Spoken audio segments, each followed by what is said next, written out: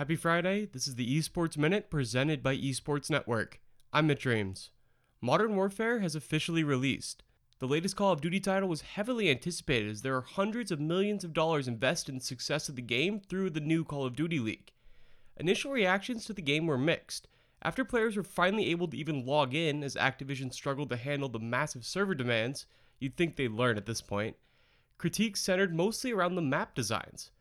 Some of them were too long, causing players to run for miles without seeing another person. One map centered around a bridge, which devolved into chaos as there was no other way around. We are still way too early to get an idea of what Call of Duty esports will look like, but multiple pros did praise the gunplay in the game. Luckily for Activision, fixing maps is much easier than fixing gunplay, so that's a good sign. In other Call of Duty news, the LA Optic team officially announced their team name and branding, which would keep the iconic logo of the old Optic Gaming. In response, NRG Esports and new co-CEO Hector Hex Rodriguez, the former head of Optic and public face of the organization, took a shot at Immortals. NRG released a video just hours after the LA Optic news that showed Hex talking about Optic's success and how that time is now over. He then says, "You will never be Optic," to Immortals. Fans have responded in droves.